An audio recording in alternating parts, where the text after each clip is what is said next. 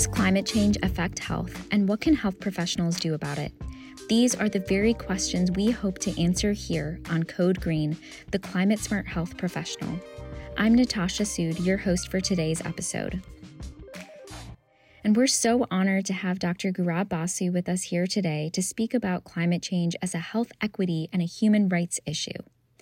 Dr. Basu is a physician and the co-director of the Cambridge Health Alliance Center for Health Equity, Education, and Advocacy at Harvard Medical School and the School of Public Health. So to get started, Dr. Basu, what first got you interested in the field of climate change and health? Yeah, so, I kind of identify a lot as a human rights doctor and a global health doctor. And a lot of my background has been in working in kind of maternal child health stuff in rural settings, and have been doing a lot of health equity medical education. But climate change was something I cared a lot about and thought was really important. But the 2018 IPCC report, so the Intergovernmental Panel on Climate Change, had a big report explaining the difference of impacts of global warming to 1.5 degrees Celsius versus 2 degrees Celsius. And that was truly kind of an awakening moment for me. And I still can really picture kind of reading the headline about it and then just kind of very dramatically understanding the implications for all the things I cared about. So I think there's people who have been working on this for decades and have understood this over time. And my experience of it was really this kind of thunderbolt of really understanding how all these things I care about in human rights and racial justice, that climate change was a fundamental threat to all the things I care about as a physician and someone working in kind of social justice circles. So that really kind of catapulted me into really wanting to study it and understand it better and its implications, particularly in health equity. Right. Okay, so when you read that IPCC report, what were the main high-yield concepts that really stuck out to you? So when they explained that to hold warming to 1.5 degrees Celsius, we need to decarbonize fully by 2050 and get about halfway there by 2030, that really hit me in terms of kind of urgency and how far we had to go. And then they also did a bunch of things of kind of explaining how the world would look different, how the planet would look different at 1.5 degrees Celsius versus 2.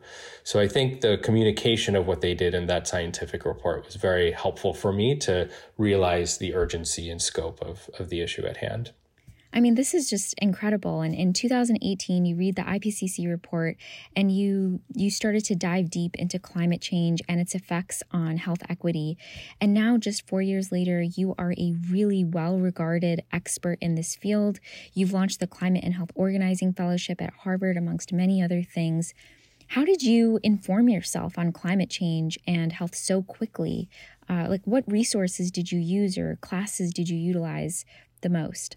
Yeah, I'll be honest with you. It was a really hard, that first year, for like really a solid 12 months. It was really overwhelming for me, and it was really kind of consuming. And again, I kind of feel like I had like a really intense kind of immersion into this because it really worried me. And I have, had a young son at that time, and then my wife was pregnant, and now my son's 3 and my daughter's 1. And so I really was thinking about this, not just as a physician, but as a parent. So, I just started reading a lot, and I really just started studying and trying to wrap my head around. And I think there was a lot of things going on in that study. One was kind of learning content and understanding, the implications of climate change. And so I started just kind of following like climate scientists. And I think it was important for me to like really anchor in science and to really read, the impressions of real experts in climate science. And I had 2 takeaways from that. One, I'll never be a climate scientist. I have no idea how to do any of those modeling or, to study atmospheric science. And there's no way I'd ever be able to do that. But I realized, listen, I want to just try to understand who are some really thoughtful experts, good communicators of climate science. And I started doing it on social media and kind of reading the reports, scientists who were part of the IPCC reports and things like that. And that helped me just get a little sense of where we've been and where we're going. But then I did, really gravitate pretty quickly to the question of, what value do I add to this work? And obviously a big part of my identity is as a doctor. And so quickly I kind of understood that it was going to be most useful for me to be acting like a doctor, talking like a doctor, explaining things about health within this work. And, I was struck at how central talking about health and health equity was. So I, there's online courses, at Harvard Sea Change. I took that. The Yale course is really great as well. I read some books and then really just tried to find a few people who I would follow and really kind of listen to their opinions. Wow, that's amazing. So we're going to drop all of the resources that Dr. Basu just mentioned in our show notes. I think that your process of self-education is familiar to a lot of us in the medical field who are passionate about climate change because, ultimately our hope is that climate is incorporated into more medical school curricula so that future professionals will be fully equipped with the knowledge that they need in order to make an impact right off the bat. So can you now explain a little bit more about how you see climate change as a health equity and a human rights issue? Yeah, so I think I really start from a place for all my work of just feeling that people have dignity and worth and value, right? And that everyone has just inherent goodness, I think, and that they need to be seen and honored in their lives, and I think we need to create a society and a world in which we take care of each other and we look out for each other. And in too many ways today and throughout our history, human beings have been harming each other. And so human rights for me is a legal framework acknowledging that dignity and worth and saying because people are people and they have value within them, they have rights. And those are rights that are inherently, given to people because they can feel. We don't want people to suffer. We want people to do well. And so that's always been valuable to me. And then so when you think about climate change, you start thinking about all these foundational things that climate change threats. And you realize that if people don't have access to nutrition, especially when they're children, how much that's going to impact their health and well-being. And if you don't have access to water, or if you're running away from natural disasters, or if you are smelling polluted air because you are poor or a person of color, that strikes fundamentally at this notion that everyone has dignity and worth. And so, I believe it's remarkable how much we are capable of as human beings and in human society. We have all the things we need to make sure people live dignified lives. But unfortunately, too often we've created systems that aren't kind of worthy of people's dignity and worth.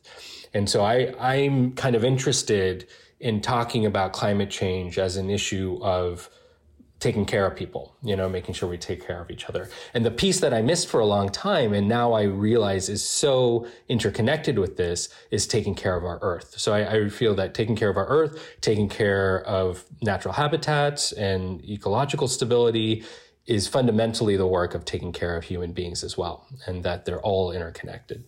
So we know that you said that people of color are especially affected by access to clean water, polluted air, and many other climate effects.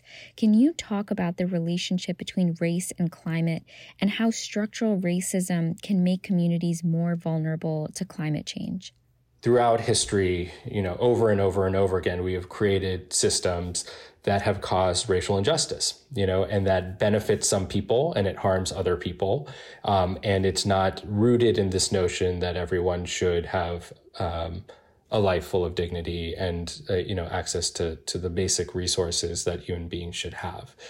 And so when you see those structures happen, you see the interplay with climate change and the burning of fossil fuels. So for example, the building of fossil fuel infrastructure is dramatically disproportionately built in communities of color, right, and exposure to issues like air pollution are dramatically skewed towards communities of color.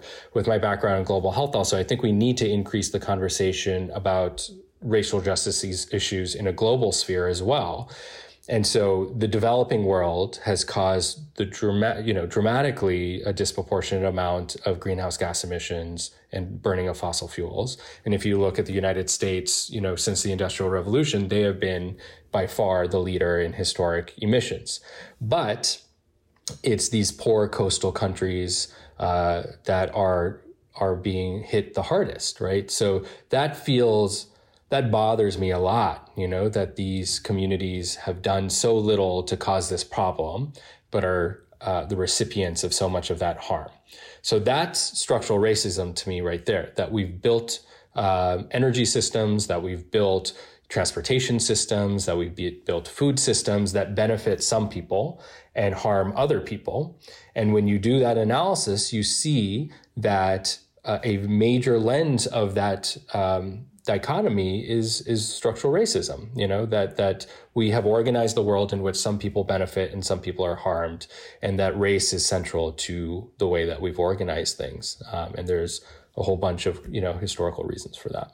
Absolutely. And I think that the COVID-19 pandemic has really underscored the systemic issues you're talking about. And so going into that, what aspects of medical infrastructure do you think need to change in order to improve these conditions, especially in the face of climate change? Yeah, I mean, we really have this moment of transformation in front of us, right? And this has been so painful and so hard.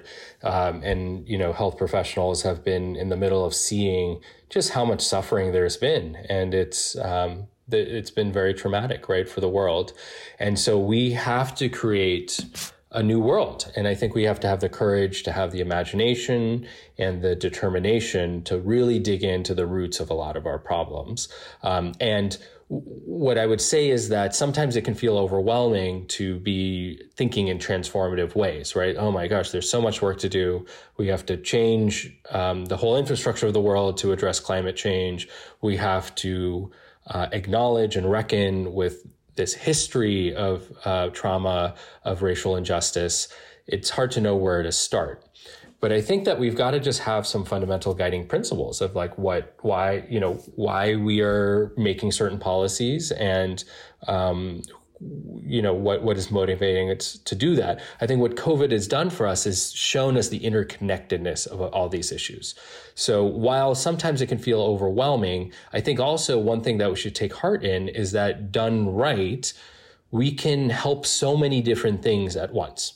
So for example, when we are ending the use of fossil fuels and replacing it with renewable energies, we should recognize the fact that communities of color have been impacted disproportionately by these emissions and particulate matter. And we should be pulling that fossil fuel infrastructure out of those communities first, right? We should be recognizing that tree canopies and heat islands are disproportionately in communities of color, that places like Chelsea, Massachusetts, which is where a lot of my patients are from, have this intersection of being a COVID epicenter, having a ton of fossil fuel infrastructure that's from transportation, and that the Chelsea River is polluted. So if we go in there and we pull this infrastructure out and replace it with clean energy, that's a racial justice victory. That is a victory for the planet. And so I guess what I'm trying to say is that as we're thinking about how to get out of these dark times, we've got to think about the ways we can be improving a bunch of things at once. And the good news is that, climate policy is the heart of how we can be creating kind of a new way forward. All right, so I'd like to transition a bit into clinical practice. So as a primary care doctor, do you ever incorporate climate change into the conversations with your patients? And what does that look like for you? Yeah, it's like any other kind of risk factor for patients, right? And I think that we are increasingly getting better at kind of tying connecting the dots about a lot of this. So one thing I'll say is I talk to my colleagues a lot. So for example, had a colleague one time say, oh my gosh, the cases of Lyme are increasing significantly. And I said, well, we really got to think about the implication of planetary health and the increase in Lyme, right? And so how ecological health impacts human health and diseases like Lyme. So that's, I do really believe that once you can start seeing that, then you start connecting the dots a lot. So I speak to to my colleagues a lot. And then I explain in clear terms. I think that we that's part of our job is to synthesize science, distill it out and explain it in simple terms. And that's, just the way I would with a medication or a diagnosis. It's really the same way I talk about climate threats and, to talk about, hey, a dangerously hot day is coming up next week and you've got cardiovascular disease and diabetes. And so this is why I get concerned about those implications for you. And so do you have an air conditioner? Or do you have a plan, of someone to call if you're not feeling well that day? One of the things that bothers me the most, I think, in terms of severe heat exposure is the implications on pregnancy, and so I think we've got to start thinking and talking about things like that should we be counseling people about severe heat exposure. And unfortunately, we don't have enough guidelines and kind of recommendations to support us in those kind of things. And I think that we could do a lot better of supporting kind of climate communication and its implications on health for our patients. I agree. I think that this really needs to be incorporated a lot more into clinical visits. And from a health equity standpoint, it's also important to remember that not all patients will be able to, for example, access air-conditioned settings during an extremely hot day. So how do you suggest communicating with patients, especially vulnerable to extreme heat, and aiding those patients in finding cooling resources if they don't have immediate access to any? Well, we're working on exactly that now. So I think that's an important next step is so some ideas is that should we have a registry of people we'd be worried about on a very hot day?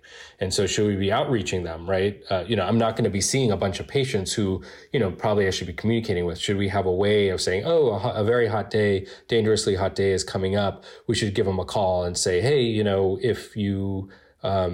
if you are not feeling well inside your house or you don't have an air conditioner, here's the closest cooling center, something like that. I think that we don't have the workflows for those kind of things right now.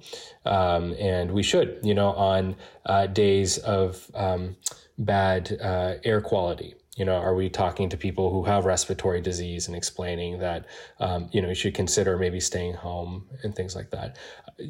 California now gets that, right? The wildfires have caused such dramatically poor air quality that I think it's probably much more in the consciousness of like the healthcare delivery system in California now to be explaining those messages. But I don't think it's permeated kind of my clinical setting yet. Got it. Okay. So now transitioning a little more into advocacy, we really loved the article that you wrote a couple months ago for Scientific American. It really underscores the need for health professionals to be at the front lines of systems change. So can you speak to why it is so important for health professionals, especially, to be doing this work? Yeah, the way I think about it is that, I love my patients, right? I love my patients as a doctor and as a parent. I love my kids and I love kids generally, and so those are the two hats I really wear in my climate work is that I really want people to do well. And what I know, I love being a doctor. I love being a clinician. I love taking care of people in a clinical setting. And that's like kind of the foundation of my work. But I also know that it's just not enough for me to continue to see people getting hurt and sick and having to come to the doctor and take medicine or some kind of treatment plan. I really want people to be healthy. And I know that health and disease is produced in the world, right? It doesn't happen, magically when people enter into a healthcare system. And so if I want people to be healthy, and if I want them to, have a society that honors their dignity and worth, then we've got to talk about systems and structures. And a pretty quick analysis of that shows that systems work for some people and they don't work for others. And that's not by accident. Policies are made, economic policy, social policy are made by people for reasons. And so for me, it is being a good doctor to say, hey, this policy is going to impact my patient poorly. And I'm not okay with that. I want them to be healthy, and I can understand the kind of downstream impacts of this kind of policy implication. And I think too often a lot of those policy discussions happen without a scientific base, without understanding the implications on people's health.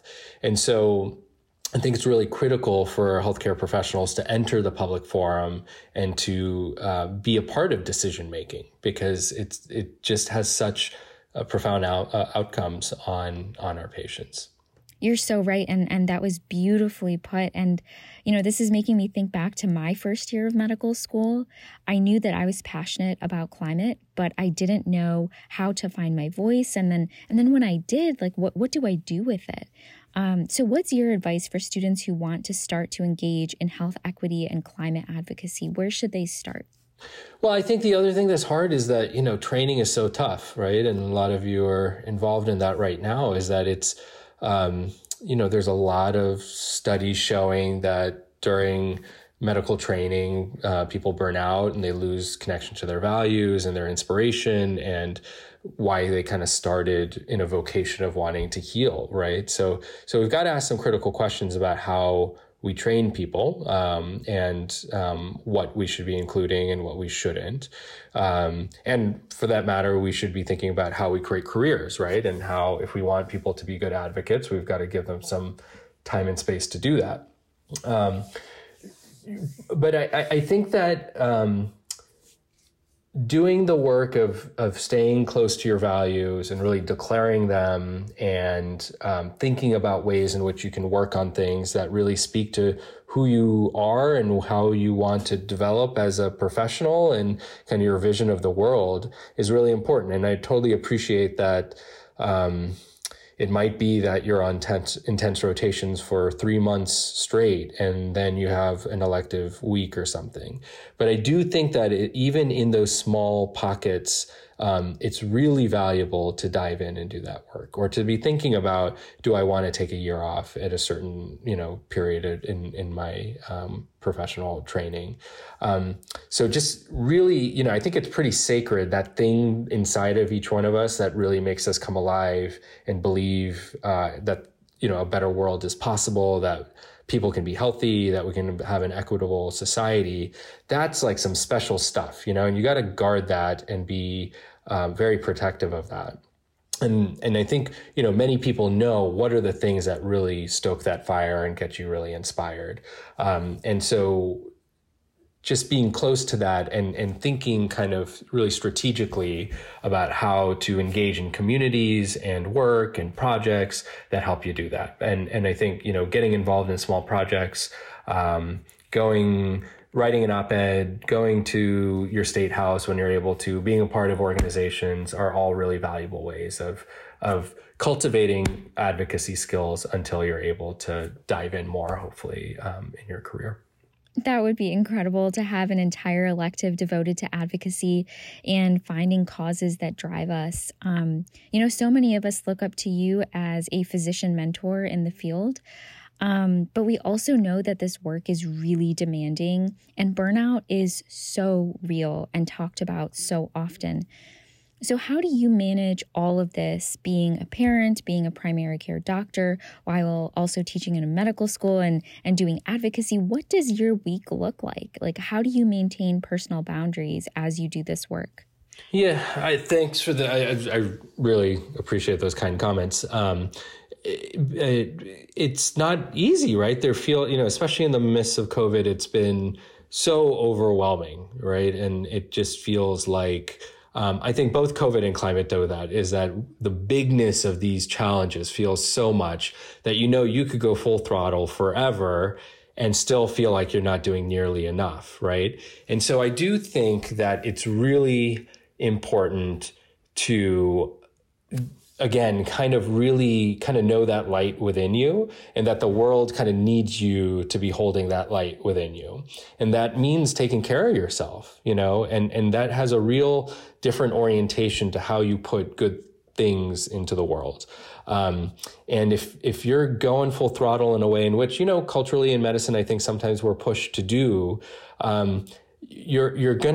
it's gonna be hard to really kind of honor that kind of light within you.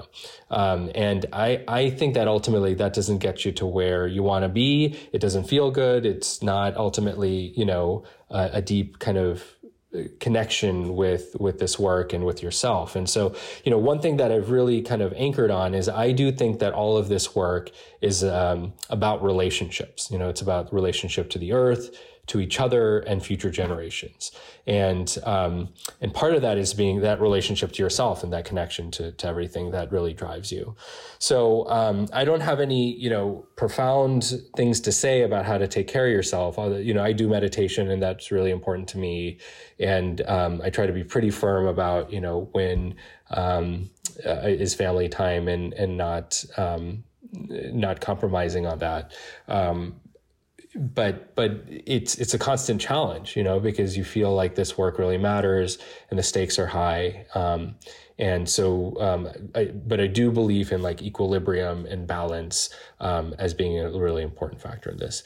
For my own career, the way that I kind of break up my time is I'm about a third primary care. So, I should say a third clinical, and part of that is primary care right now, and part of that is COVID work. And then it's hard to break down the rest of it, but the rest of it is a mix of running this center that I run, co-direct, called the Center for Health Equity Education and Advocacy, which runs a bunch of health equity courses and kind of climate work. So, it mixes around, and, every day looks very different and all that. And there's kind of teaching the various courses and precepting clinically and all that kind of stuff in there. But yeah, I think that we've got to really know those things that bring us joy. And, I think a lot of the reason climate change can feel so scary, and we worry a lot about it, and there's a lot of anxiety about the impacts of climate change, is because the world is beautiful, right? The earth is beautiful. There's so much abundance and richness in the world. And I think we all know that there's a lot at stake because there's so many great things that are possible. And so I do think it's a critical part of jumping into this hard work and digging in and fighting a good fight is to stay really connected to those things that we're fighting for, and to have a vision of what the world can be, and being very assertive. I feel very assertive about this, that there's nothing holding us back from having that beautiful future, and it's totally ours to take. There's obviously a lot of major barriers, but I really believe we can make tremendous progress towards that. Wow, Dr. Basu, you have an incredible way with words. I mean, seriously, I feel so inspired and empowered right now, as I'm sure our listeners do as well. And speaking of our listeners, you've done really powerful storytelling workshops over the past couple years, and it was so enlightening to learn how storytelling for advocacy can really help grow our movement for climate justice among students and health professionals. Can you share a bit about what you focus on during these workshops? Yeah, I think storytelling is so important. And so, I, as a doctor, a lot of my work is analytical and data-based and evidence-based, as it should be, and there's, it's critical to be deeply rooted in a science-based, evidence-based approach to medicine.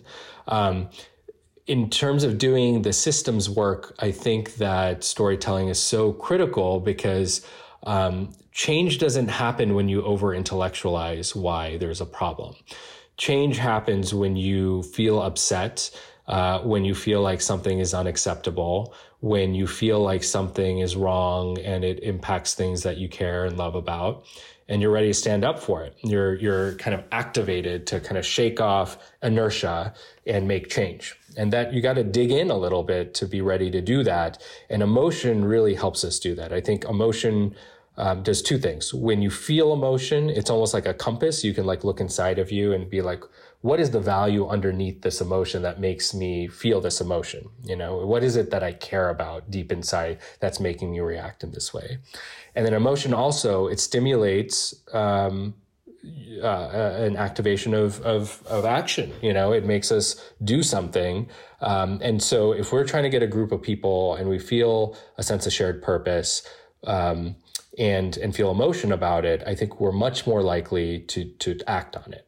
And so storytelling, I think, is just rooted in an expression of emotion, you know, and I think that's critical and something that I think health professionals are very well positioned to do, but don't do so well, is you know, really think about writing and storytelling. Absolutely. I mean, these are such incredible tools to use as we engage in advocacy and address structural change. So Dr. Basu, if you had one point that you would like our listeners to walk away from this episode, what would it be? Well, let me say two. One is that I think it's critical for us to make the connections between health equity and climate change. And I think for me, that is such an important vehicle to be thinking about this, both from a health lens and through a justice lens. So there's, I think, just a profoundly rich lens to bring to this work if we think about the connection of climate change and health equity. And the one other is that I think that climate change challenges us really to think about our interconnectedness, you know, in our common humanity, and how we can better take care of each other, you know. And I think that climate change is a reckoning in the ways in which we have had broken relationships with the earth, each other, and future generations. And that kind of that deep relational work and being human with one another and taking care of each other better is going to be a big part of moving forward. And that can feel overwhelming, but I think it's also transformative. And I think there's a whole bunch of great things happening right now. And I do feel positivity in my heart and kind of determination moving forward, and that we can all find our place in this work. And do you have a top book and or Twitter account that you would like to share? So one book that's been really helpful for me is one called Planetary Health, which is co-edited by Sam Myers and Howard Frumkin, who are two really amazing environmental health doctors. And then for Twitter, you know, I really like following these climate scientists. So, you know, someone like Ayanna Elizabeth Johnson has been really taught me a ton. You know, people like John Foley, you know, have been great about kind of project drawdown kind of climate solutions orientations. So I would say that that's been really helpful for me to kind of study people I really respect in the climate science world. Thank you so much. I was actually on a meeting the other day and we went around asking people which Twitter accounts they should follow. And someone said to definitely follow you. And the chat blew up because everyone was like, yes, absolutely.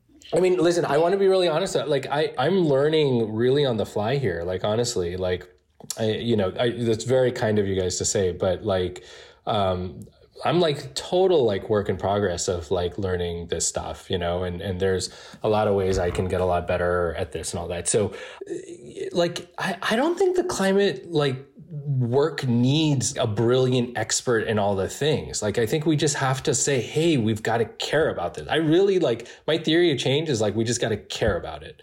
And I think that's like what the youth movement's done. And like, you know, is just put it on the spotlight and like put like responsibility.